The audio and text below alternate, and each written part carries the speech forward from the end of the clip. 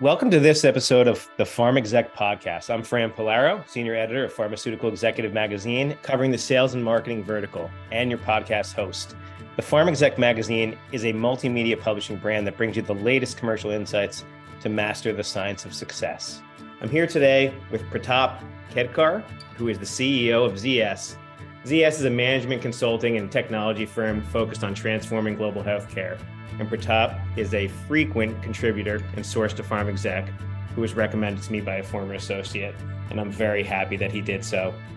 Pratap has the ability to condense and distill an abundant amount of wonderful information into a small amount of time, so I couldn't wait to have him on the pod. Pratap, no pressure. How are you today?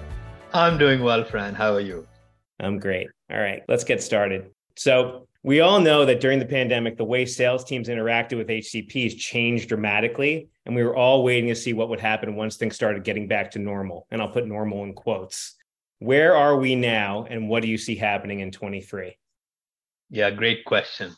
So everybody was waited breath that once things get back to, quote, normal, we will just jump back to the way things were in 2019. Not happening. So I think what we are seeing so far, to put it very sort of simplistically and bluntly, is the model used to be a reach and frequency model, as you know, in terms of promotion to physicians. Reach is showing some signs of life. So reach is crawling back up to about 85%. We track this almost on a monthly basis with the data that we get from pretty much most of the pharma companies we work with.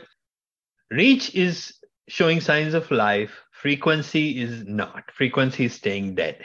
Mm-hmm. So that's the headline. What do I mean by that?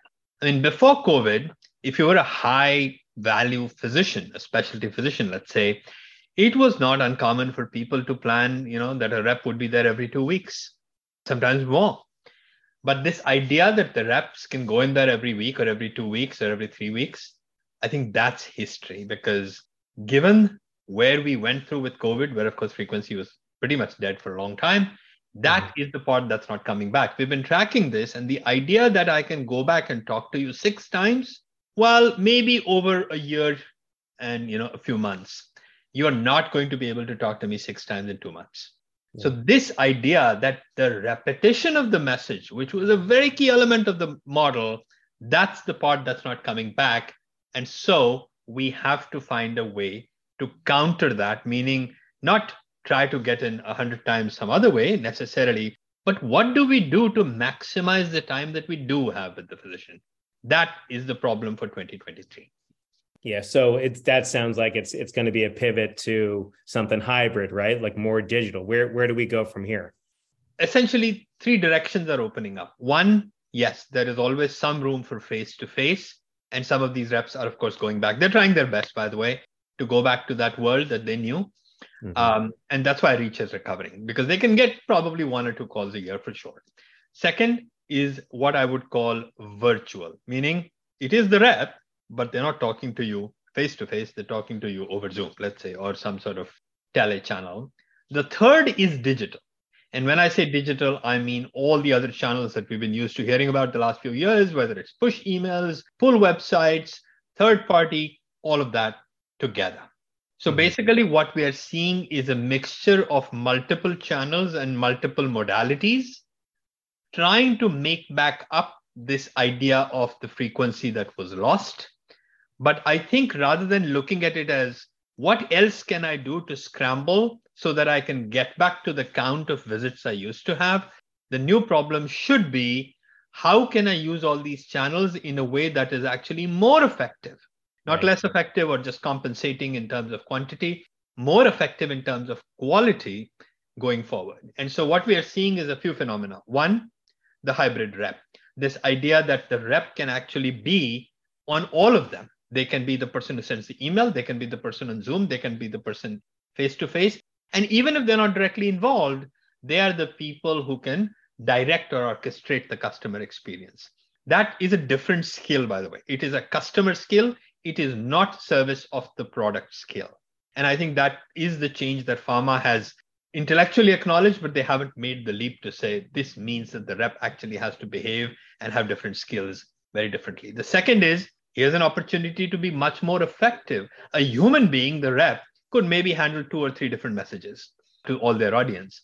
But now that you have electronic means, digital means, you can actually think about 30 messages, not three, or in fact, 300 messages if you really want to. So this idea of content hyper-personalization becomes really, really important, meaning let's not worry about the bandwidth of what my channel can deliver. Let's worry about the variation in preferences my customer wants, and my channel can morph whichever way they need to meet that need. So I think this is fairly cutting edge. The hybrid rep people have tried. About 50% of companies have upskilled, but not all the way. I think hyper-personalization of content is something maybe 2-3 companies are trying. So it's very much sort of the cutting edge, but it is made possible. And it happens all the time in other industries. So in terms of infrastructure, in terms of technology, in terms of data, it's there. In terms of culture, in terms of mindset, in terms of skills, it is not quite there. And of course, you have to change the process too, because my legal can't take 3 months to approve a message if I'm going to have 300 of them. So those are some of the pivots the industry is going through. I expect good progress on that front in 2023. And then there's a couple of other things we can also talk about, which is how pharma should approach sort of the broader go-to-market idea using digital in some other ways. But let me pause here and see if there are any thoughts that occur to you that you'd like to get into more. That sounds great. You know, as consumers, we know relevant messaging is everything, or we just don't even look at it. So, you know, that makes a whole lot of sense. And it seems like pharma's kind of a little bit behind other industries in that way, but they'll catch up. What about modular content and modular approval in that? You know, you said there was a lot of messages that were being sent out. So how are we going to get approval more quickly? Yeah, exactly. So I think the old idea was, you know, if you have 4 segments and you have 4 or 5 messages, well, you'll go through about a 3 to 4 month period with MLR, with medical, legal, and regulatory to get those messages approved. Painful, but you can do it once. If you're going to do it every 3-4 years, that works. This idea that I need 300 messages because I've got micro segments of a few people or even of one person. I mean, let's say I have a big brand, right? Several $1 billion. I'm going to some specialist. Maybe I have 10,000 targets, typically in oncology or dermatology. 10,000 targets. Sure, I can deal with 200 messages because, like you said, we are all used to being on Amazon, and Amazon doesn't use people to send us the messages. Technology can do it. Now, instead of the MLR process approving a few messages, they have to get into this Lego mindset, right? That each message is composed of a few modules, like Lego bricks.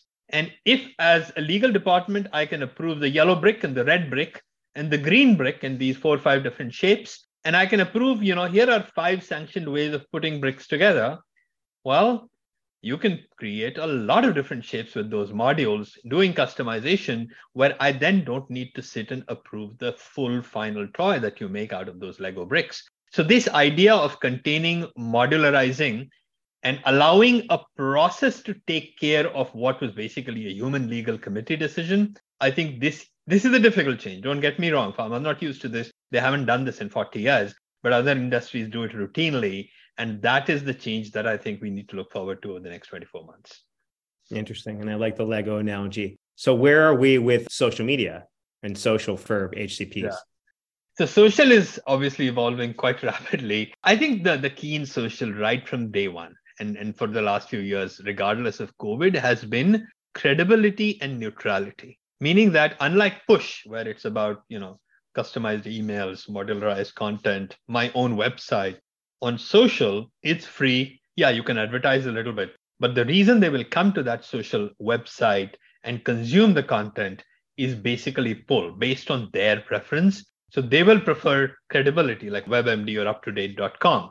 They will prefer neutrality and balance. They want to go to a watering hole that other people also come to because that's where they get the value. They get the value in terms of their peers coming to that website too. And of course, they want a balanced view, which they're not going to get from that drug's website. It's also convenience because there are 400 branded drugs. And if I'm a physician, I can't remember all these different places to go to. I will go to social because there are some common places where I can get the choice discussion. And so I think these are the reasons people go there. And so the focus in pharma should be shifting to, yeah, you can do some advertising there. Sure, you can put out some paid content. But what is that customer's preference? What type of pull media do they go to? When do they go to?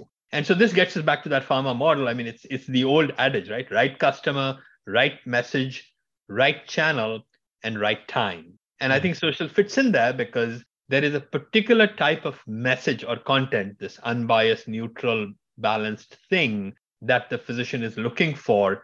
And he goes to a particular channel, he or she goes to a particular channel to get that. Well, who's looking for that? What kind of sites do they particularly like? Is there a way we can help in participating, giving them that balanced message? It can't be something just we send, but we can position our promotion, our partnership with the website appropriately. So this idea of really understanding the pull behavior, not just the push behavior, is new. It's important and it governs everything, including social, but of course, other websites such as WebMD and so on as well. Yeah, sounds super important. I'm going to pivot a little bit here and go to a little piece of legislation that was passed recently with a nice branded name, the Inflation Reduction Act. Let's talk about that a little bit. What does that mean for the industry now and going forward, into 2023 and beyond? Yeah, I think it was the opening of a door in a fairly, I will say, complicated direction for the industry. I think it did go to show, as people have commented in the media, that pharma's influence and arguments are not getting as much traction in DC as they once did. So what are the things in the IRA? Well, the three things we do know, which are very clear in terms of the parameters. One is drug prices have to keep up with inflation or below, can't go higher than that. Okay, that's fairly clear. That kicks in actually immediately, kicks in next year. So that's going to be felt, and it's going to be felt pretty immediately. Second, which is actually a good thing for pharma, which is that we have the legislation has capped out-of-pocket costs for patients, $2,000. Okay, that's actually really good because this means that one of the things that was preventing specialty medications from getting to the people who need them is that they used to not be able to afford it because many of these, the insurers, the payers, had percentage copays. So it wasn't a dollar copay. It was like 20% of the drug you have to pay. Well, depending on oncology, immunology, some expensive drugs, that can be a big number. But having a $2,000 cap made it a little bit more predictable and manageable. So that's a plus. The third piece, of course, is the one that everybody's talking about, which is lowering the prices through drug negotiation. And this is the part where the federal government gets to decide in a few years, not all drugs, starting with 10 drugs, which ones to negotiate with. So let's talk a little bit about the implication. So that's what was in it. We did some analysis at ZS in terms of sort of rough ballpark. Okay, if you have a small molecule drug, let's say 4 billion-ish, just to pick a largish drug that's a small molecule, that sort of drug, 3 to 5 billion range, is going to see an impact of revenue about 45 to 60%. That's big. 45 to 60% cumulative revenue erosion over its lifetime, which of course means that people are going to shy away from investing in small molecules. Now, small molecules, overall, the era was coming to an end anyway, but there is a lot of promise in some small molecules that are under development for things like Alzheimer's, for instance, sometimes, or some of the other areas where things have been quite successful, even in the specialty space with small molecules. Anyway, so small molecules will suffer a lot. Large molecules, biologics, again, for something that's a fairly large blockbuster, let's say 5 billion plus, we are talking about a 15 to 20% revenue erosion. So we're talking, pretty substantial changes, more so in a percentage sense for small than large.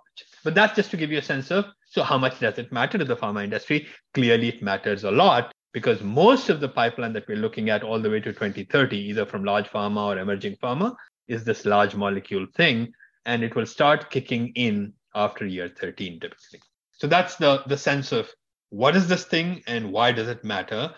Let me pivot to not what is known, but what is unknown. So what are some of the things that are going to be very interesting and they haven't played out yet? And so that's what we're watching very carefully for 2023.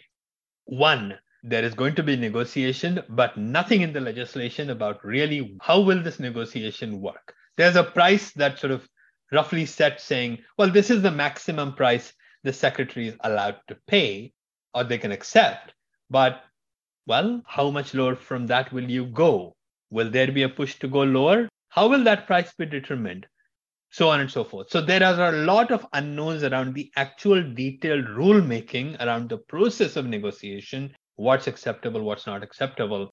That rulemaking process pharma needs to be at the table to make sure they can participate in a way that makes sense. That's one big unknown. The second one is, hey, the legislation was trying initially to have this also apply to the commercial business, not just what CMS pays for. Well, the commercial bit got left out because, of course, government policy should be about government paid stuff. But every time the government comes up with something, there is spillover on the commercial side. So it's not clear what the payers will do. The second problem is, hey, in this particular category, there are 3 drugs. One is past its 13 years. So it's subject to heavy price negotiation. Its competitor is in year 7. That is not subject to negotiation. So now you have this really weird, uneven playing field where 2 drugs are competing. One of them gets hammered by HHS. The other one is left untouched. That sounds really weird, that the government would favor one player, but not another in a competing drug class, right? Normally, government should be about making policy about the whole class, but that's not the way this works. It's singling out a few drugs. And so you could have this weird situation where the new drug gets an advantage and perhaps it has a higher price, but it's not hit that 13-year limit yet. And so it is not subject to negotiation. So it may have some sort of unintended consequences. So we're kind of watching these dynamics carefully because the payers will have something to think about and say here as well, including on the commercial side. And then the last big one is, look, this didn't really solve the big patient affordability problem. We did some studies on patient drug affordability. Most of the affordability problems are not solved by this legislation. Maybe this legislation focuses on like 10% of the problem. Remember, 88% of the pills in this country are already generic. So there's a lot of issues on the generic side, which of course this did not address. And so I think this idea that suddenly everything will become affordable for patients as far as drugs are concerned because of the IRA, that is not true as well. And so we do expect some further ongoing evolution in this space. And that will be also a thing to watch to see, does the government actually train its sights on some of the other parts of the problem where some attention is needed and solve for that? So those are some of the things to watch for. Wow. Sounds like it's going to need some edits going into the future. Yes. All right. So some might say that this isn't exactly a commercial topic, but I certainly think it is. Can you talk to us about patient centricity and how pharma really needs to be connecting with their patients more and why? So this is being approached from 2 directions. One is the philosophical sort of almost moral dimension, which is the patient is the end customer. And I think all pharma companies know this. They are patient focused. But is that the right thing to do? Or should I be patient centric? What's the difference between focusing on the patient and centering on the patient? So there's this sort of one piece that's coming in. Part of that is tied to things like health equity. It's just the right thing to do. But it, of course, focuses on some specific patient subpopulations. The other part is, okay, I want to be patient-centric. How exactly do I do that? What does that actually mean day to day? What does it change on the ground? So I think this pharma has struggled with a lot. I think what people are now gravitating to in terms of the industry is, let's not worry about, are we patient-centric? What do we want to call ourselves? Let's really focus on helping the patient. What made that change happen on the ground was in large part some of the digital changes that are taking place in pharma. We already talked about digital for HCPs, all that content stuff, omni-channel, orchestrated, engagement and all that. But if I look at total digital spend in pharma, about all the money, so to speak, about 2/3 is going into customer-facing digital. Okay, just to break it out, about 30% is going towards digitizing the world of interacting with the physician, which we already talked about. That includes content and all that other good stuff. And about 20%, so not too far behind, 20% of all the digital investment is going to fix and improve the end-to-end patient experience, which gets us to this question. Because what is happening now is to say, let's look at the whole patient funnel. Patients get diagnosed to patients actually improve at the other end of the funnel. Now, if I look at all of this, pharma is realizing that second half of the funnel, right? They were all focused with sales and marketing, all the rep stuff we talked about on the first half of the funnel. Let's do marketing, let's do sales, let's get the patient on the script. Excellent. But what happens is once they're on your script, 30 to 50% of them fall off. 30 to 50% of the revenue goes away. And it's not just the revenue going away, the patient doesn't get the outcome because, of course, they stay on it for a month or two. and then they fall off for all kinds of reasons, or they never start. And so this idea that getting the patient associated with the script through the doctor is not the end of the problem. It is actually the beginning of the problem. In fact, it's the beginning of the journey and the opportunity for the patient. I think that mind shift is what I'm calling patient-centered investment. Now, whether or not you do it out of a philosophy of patient centricity, the important thing is you are investing meaningfully on the ground to help the patient from the moment they get on their medication, which is the only moment that really matters to them. All the stuff you did before that, they don't see it, they don't feel it, doesn't matter to their health. But after they are written the medication, do they start on it? Do they stay on it? Do they see the outcome? Do they fall off because there's a side effect? Do they fall off because there's an affordability challenge or because their employer changed or whatnot? How do we stay through them with this journey? And it's a chronic journey. It's not an acute medication most of the time. 75% of the spend in this country is on chronic disease. And so that is where the focus needs to be. So that's where, for instance, digital is helping to say, can I stay in touch with the patient? How can I engage them? This is not commercial or marketing in the traditional sense of the word, as you said, Fran, but the idea being, can I use data? Can I talk to them? Can I get that text, that speech to figure out what is their issue? Can I intervene quickly? All of that, digital, AI, data is beginning to revolutionize. We are creating new patient services. So this focus on really making sure that your end customer actually gets the benefit of the product you've created all the way, I think this is going to be huge. It helps the pharma company because obviously you don't get that 50% revenue leakage. More importantly, it helps the patient. And by the way, here's a big benefit.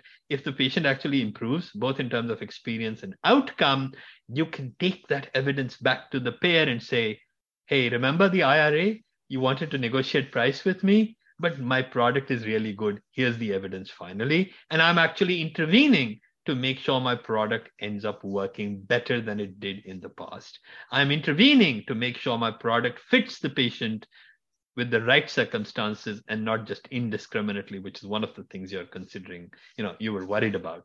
I'm intervening to make sure that my knowledge of the patient is put to good use, because if they get better, they'll be happy with their healthcare, which of course translates to loyalty with the employer healthcare plan. So it sort of has this halo effect as well. Again, early days, but I would say that maybe about 20% of the pharma companies have really embraced this journey. This journey works, by the way, not just in the US with the plentiful data. It really does also work with some modifications globally. So I think this is a very exciting area and potentially one of the bigger implications of going digital in the pharma world over the long term. I think in the short term, yes, the HCP stuff is happening faster. I would say about 60% of the companies have moved along that spectrum on digital for HCP, only about 20 for digital for patient. But to me, long term, that is where the bigger value will be. Yeah, it makes a lot of sense. Outcomes and adherence to get to these good outcomes is incredibly important, especially with the patient voice these days. Yeah, you have people, these large pharma companies are now, like Pfizer and Moderna, they became badge brands. So it's really important that they think this all the way through down to the patient, because the patients, they make noise on social media. There's important social listening that can happen from those patients. So getting to the end is super important. They can't ignore that anymore. I agree completely. And not just that, I mean, look at your other healthcare stakeholders, the providers, right? The number one priority for providers right now is the healthcare worker shortage. Yeah. Whether it's nurses and any kind of healthcare staff, it's amazing. Like a nurse essentially has doubled in cost. And so this idea that pharma can say, oh yeah, this thing needs to be infused, the product is written. Oh, where will they go? Because of COVID, the facility was closed. After COVID, there isn't enough staff. You have to help the patient along the journey. Otherwise, as you said, they will go to social media. But broadly, I mean, this is why you created the medication. And for whatever reason, if they can't get it, yes, it's not the medication's fault, but it's not the patient's fault either. They need the benefit. So it's, I think, in everybody's interest to make this work. And the other thing that pharma is learning through this patient-centric approach is that because they're only 15, 20% of the overall cost, they have to coordinate with the other 80% because the payers, the providers, the nurses, the physicians, everybody has a say. And you can't just say, well, I own the patient, because they all own the patient too. And in fact, the patient owns the patient more than anyone else. And so how can you coordinate with all the other stakeholders to benefit the patient? This is hard.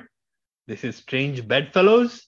But again, this is the kind of thing that you will have to figure out if you want to help the patient long term, especially as your medicines get more expensive, more complicated, and all the previous pressures that we talked about exist. So this shift in philosophy is actually also going to have an impact on how you think about the commercial model to begin with, because the HCP is no longer the main decision maker. The institution or the provider, the payer, the hospital becomes that. And so you have to incorporate that into your thinking, and focusing on the patient is the only way this will resonate with them, because otherwise it becomes an adversarial relationship. Makes a lot of sense. And I like that direction. Okay, so let's get a little altitude here and we'll talk about what happens in 2023. I've heard about some potential pipeline issues for large pharma. How will that affect them as well as emerging biopharma development and commercialization? I was talking to an executive and we were talking about patent cliffs. And, sometimes pharma shrugs it off and says, yeah, we've seen this. So patent cliffs, the small molecules had two major patent cliffs in the last decade. I think in the 2000s, actually. And we weathered it just fine. I think what's coming up is the large molecule patent ramp down. I won't call it a cliff because there's no one particular year or two where everything sort of goes away. Like the small molecules, I think 30 billion disappeared in 1 year. Here, what's happening, though, is that there's going to be a series of large molecule patent expiry starting about now, going till the end of about 2030. A big one coming up is, Humira going off patent early next year. But later in the decade, we have, Opdivo, Keytruda, some of these really, really big, amazing, successful blockbusters, large molecules, oncology, immunology going away. So what this has done for large pharma is it's going to create some significant pipeline holes. In fact, for some companies, some of these products that are going away might represent 50%, 70% in one case of their current 2021 sales. And so, of course, that is a pipeline challenge. Now, typically what pharma does, this is not a new reality for pharma, drugs always go away, is to replenish them with phase 2, phase 3 drugs they have in their pipeline. And pharma does have a bunch of them, but it's not going to be enough to replace all of this loss. Just to give you a sense, about half the revenue of pharma will go away in pieces over the rest of this decade. And only about half of that gets replaced back with what's in their current pipeline. Okay, so where did the remaining quarter come from? That's where I think the promise has been emerging pharma. And the emerging pharma promise is that there are hundreds, if not thousands, actually, we did a count, we follow them. There's about 4,000 to 5,000 emerging pharma firms. So this is the contrast you have. You have about 30, 40 majors, half their pipeline revenue is going away. They need a way to fill a pretty big hole. They're going to turn to these 5,000. The 5,000, lots of variation there in terms of maturity and possibility. But like you said, they were all dependent on a lot of funding from the VCPE world. A lot of that funding really dipped. The valuations really dipped last year, early this year, as a result of macroeconomic conditions and other things. And so right now, the challenge is that about 65% of the new pipeline is sitting with the small companies, with the emerging pharma companies, not with large pharma. And so basically over the next few years is this big exchange of value coming, which is which of the emerging pharma survive because of the funding crunch, which of them actually succeed in getting to a decent phase 2, phase 3 situation and show promise. And then pharma has to look at this, big pharma has to look at these thousands of possibilities and do a very careful job of winnowing out the pieces that they will need because their own pipelines are not strong enough on their own to fulfill that whole. So that's the dynamic that's playing out. I suspect 2023 valuations will probably still stay relatively depressed. I'm sure they'll begin to pick up. But the new capability that I want to stress that big pharma will need to get is the ability to evaluate from these thousands of possibilities which ones are the ones to pick, right? It's like picking pets in a way, but you do have to have the experience to make sure you're picking the right opportunity. And its probabilities, it used to be based on experience. Of course, people use statistics. Now, increasingly, there's AI and machine learning and digital again coming in to say, well, maybe I can help quantify the chances. It's still a probability. Nothing is a certainty. But that sort of capability is another place where digital is beginning to have an effect in terms of portfolio strategy, business development, licensing, all of that good stuff. Interesting. No, that's great. That's perfect. That's a good way to wrap it up, because we started with digital and we seem to have ended with digital and technology. So digital is everywhere. yeah, it's ready to roll in the pharma industry. So it's always nice to chat with you, Pratap. Thanks so much for taking the time. It's a pleasure. Thank you, Fred. Thank you once again for inviting me. It's always fun to talk about these things, and have a great holiday season. Beautiful. You too. Thanks for listening. We hope you enjoyed this episode of Pharm Exec Podcast, where we take you behind the headlines to provide expert tips from industry leaders. Remember, you can always find us on the web at pharmexec.com, on Twitter @pharmexec, on Instagram @pharmexecutive, and on YouTube, Pharmaceutical Executive Magazine. The views expressed on this podcast do not reflect those of Pharm Exec, its parent company, or advertisers. For editorial questions or to get in touch with the editors, please email us at pharmexec@mjhlifesciences.com. For sponsorship opportunities, please go to pharmexec.com/advertise. Thanks again for joining us, and we'll see you next time.